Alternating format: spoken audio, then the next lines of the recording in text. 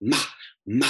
Hello and welcome back to the Premier League football podcast, the Lack of Depth football podcast, where we take out of context football analytics and extrapolate them into semi-arguments, almost points. Today, we're going to be speaking about the most expensive and largest Premier League signings of the 2022-2023 season that has just begun this summer transfer window.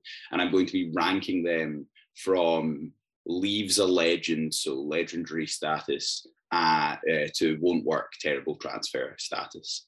And so, yeah, I'm going to get right into it. The tier list is by a man named James Lawrence Alcott. He's a very good football YouTuber. I recommend him, and I will leave links to his channel and the tier list if you want to try it out yourself, which I believe he created or someone who works for him created. So I'll let you go there for the credit and stuff. So, yeah. Now, if you just wait for me to share my screen.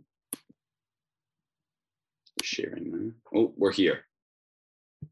Okay, so the ones that I'd already said, but the points were so incomprehensible that I had to start again.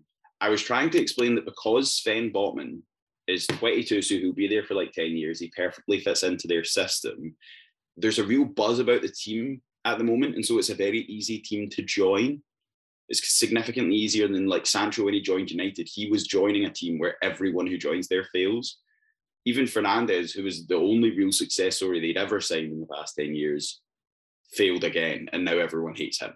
So Maguire, you know what I'm explaining, that's a very hard team to join. This is a very easy team to join. Also, he's the best player they have now, him or Bruno Guimaraes. And so because they have to improve the entire team around him, he's only going to get better, and he's only going to be associated with good times. Like, the team is only going to get better over the next 10 years, and Botman's going to be here for that entire transition. He's a Vincent Kompany signing, and so I like where their head's at. I think that's indescribably good. I forgot who this guy was, and so for Brentford boys going back and won't work, because I was convinced that they paid too much money for him, but I couldn't place his face, and so he won't work. But because it's Brentford, we're going to put solid, actually, because everyone Brentford signed is solid. Raheem Sterling is a great signing because he's a Premier League proven goal scorer, and you got him for half the amount of Lukaku. Premier League proven goal scorer, top end of the Premier League. If he had played every game last season, he would have been competing for the Golden Boot. So I just don't see how that can go wrong. Although they did just get pumped by Arsenal, and me and a lot of other people have predicted Chelsea to perform worse this season than they did last season. They've got a lot of changing bodies. And so I think that's a harder team to join. But I think in whatever team Sterling's in, Sterling's going to do Sterling. And so I can't see that going wrong. Christian Eriksen, it's not risky because you know what you're going to get from Christian Eriksen. I know that Ten Hag is a manager who likes to play players in different positions and evolve them into someone who can play in different positions. And obviously Eriksen is someone who's played as part of a double pivot and as a number 10. However,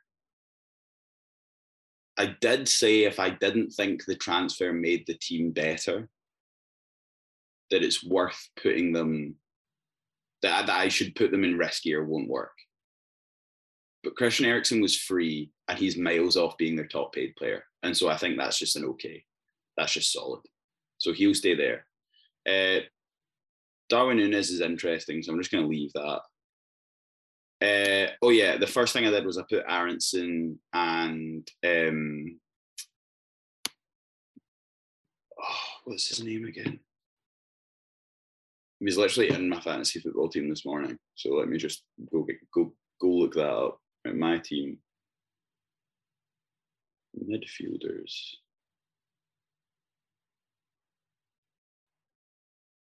Sinistera. Hell of a fucking name. Shame I forgot it. The reason why Sinistera and Aaronson won't work is nothing to do with their ability and entirely to do with the fact that the team has lost Calvin Phillips and Rafinha. And so not only is that a lot of kind of on-the-ball talent to replace, like very difficult shoes to fill, they'll also be inviting a lot of pressure because they don't have their best defensive player. And as we saw last season when they didn't have Calvin Phillips, really struggle to, one, play through that pressure, or two, like defend it in any way. And so I think they're joining a team that is very difficult to join. Sorry about the noise. The windows are open because it's hot. So yeah, those are my point. I think the Leeds signings won't work out because I think we'll get relegated. And I don't think that's any reflection on the ability of those two players. I think that Leeds are in for a really, really, really tough season. Palhinha is a great signing. I don't think he'll leave a legend. Well, he's one of my favourite signings of the summer. If you've listened to any of my podcasts, I think he's beyond a Premier League quality player. I think he's a Champions League quality player, and he's playing for Fulham.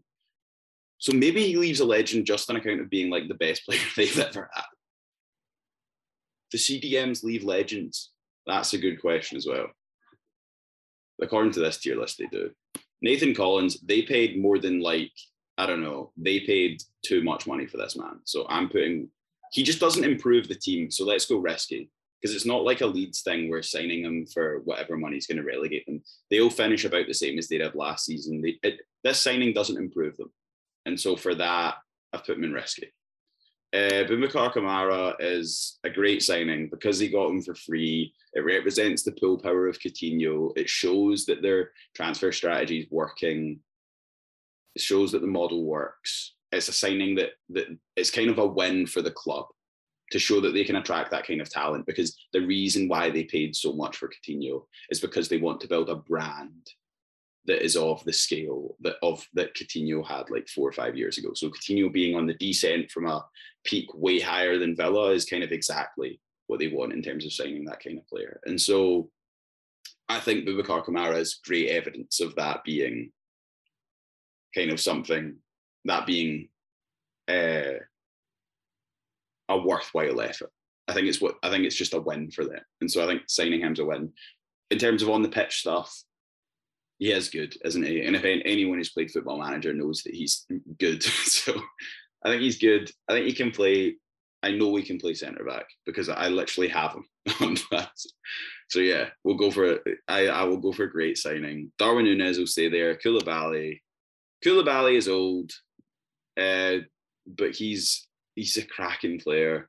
It's just he's a great player. He's one of the best in the world in his position. He's literally just won the African Cup of Nations. I do find it a little bit boring just putting him in great signing, because there's always downsides. He's old, but like players play until 40 now. They signed Thiago Silva when he was old, and that obviously has worked out. I think he's amazing. Doucouré.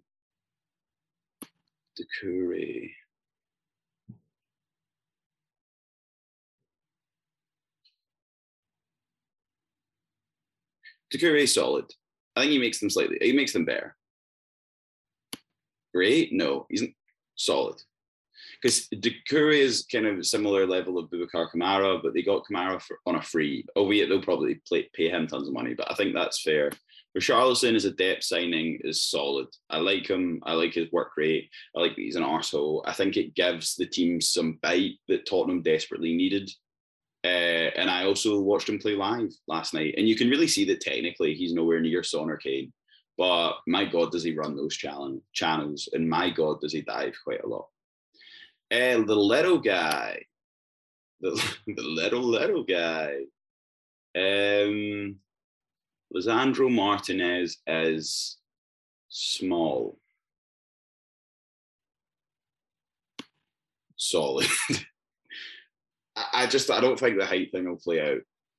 It seems too simple. It seems kind of like a Harry Maguire thing where the confidence completely goes, the team starts playing like shit, and everyone will be like, oh, it's because your centre-back's 5'9". When in reality, if it all does go wrong, it will be nothing to do with his height and entirely to do with... I really don't want it to fail. I want Ten Hag to succeed. But yeah, I say solid. I think Ten Hag wanted him, paid a bit of money for it. That's the problem. That's always the issue with Man United, is that when you pay that much money for someone, it kind of comes with a price tag. But I'm going to say solid because he's replacing someone that you paid double that for, and so it's kind of a lose-lose situation. Malacia, I know nothing about this person, but I think people have forgot how good Luke Shaw is, and so I think it's risky just on the account that I'd be shocked if he's better than Luke Shaw. And so for that reason and that reason alone, I put him in risky. Bissouma, they got him for a cracking price. Let's just put solid and not talk at all about anything else. Jed Spence is a great signing. He just is. I've talked about this in the past podcast. It shows ambition. He's young. He's everything that they want in a wing back. He's incredible at attacking. He's definitely a Premier League quality player. Nico Williams could leave a legend. I don't know if he will. I don't know how many wing backs leave places legends. Obviously, they're going to have a very hard season. But Nico Williams is a cracking signing. I think they've generally recruited quite well. I'd go Awani feels solid for me. It feels like exactly what they need to do. They understand the job. He's an improvement on the target man they had before. And you do need to improve when you come into the Premier League. So we'll put Awani in solid. Nico Williams. I don't think Nico Williams' signing is on the level of the other two guys. No. I think they're signing Dean Henderson's alone, but I think that's equally as good as this. So I'll go with great. Yeah, I think signing Nico Williams is probably better than signing Jed's. It's because of it's relative, isn't it? I think Nico Williams and Jed Spence are as good as each other. That's what I think. I think they're both incredible talents and they're as good as each other. And so as a Forest fan, signing one of them should feel like more of a clutch grab than signing than it should feel if you're at the top of the league. So let's go with that. Aguerd, I think, is solid as well. He fits the system. He's a bit old, but yeah, he fits the system. He's good at his feet. He's not the most dexterous. He plays a bit like Harry Maguire. But with that being said, if Harry Maguire was to play for West Ham in the way that they play with their low line, he'd have a whale of a time. He'd look like one of the best centre-backs in the league again. So let's keep that. Calvin Phillips, Pep always knows what he's doing, so let's go solid. I wouldn't say great. Harland's going to leave a legend. That's obvious. What else should I say?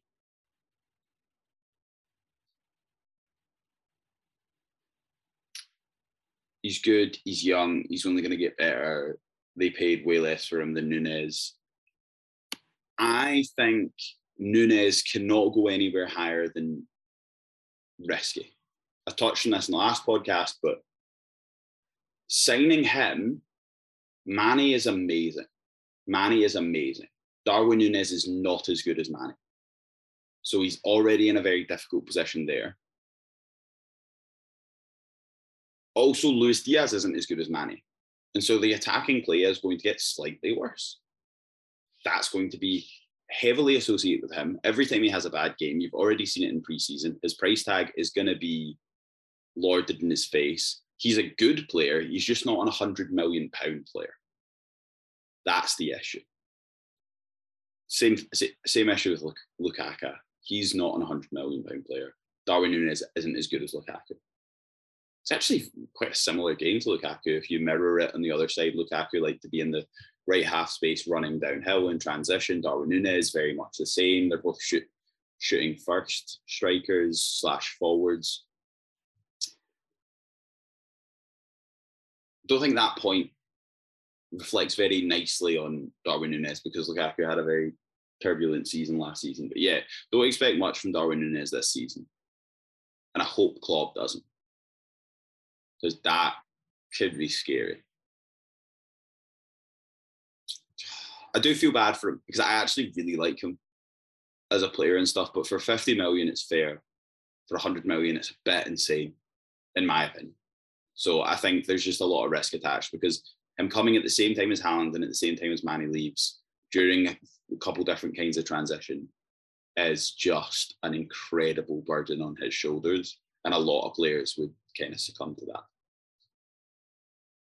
So I feel like I've made a good point there. Last two, Gabriel Jesus is a great signing. I don't think he'll leave a legend.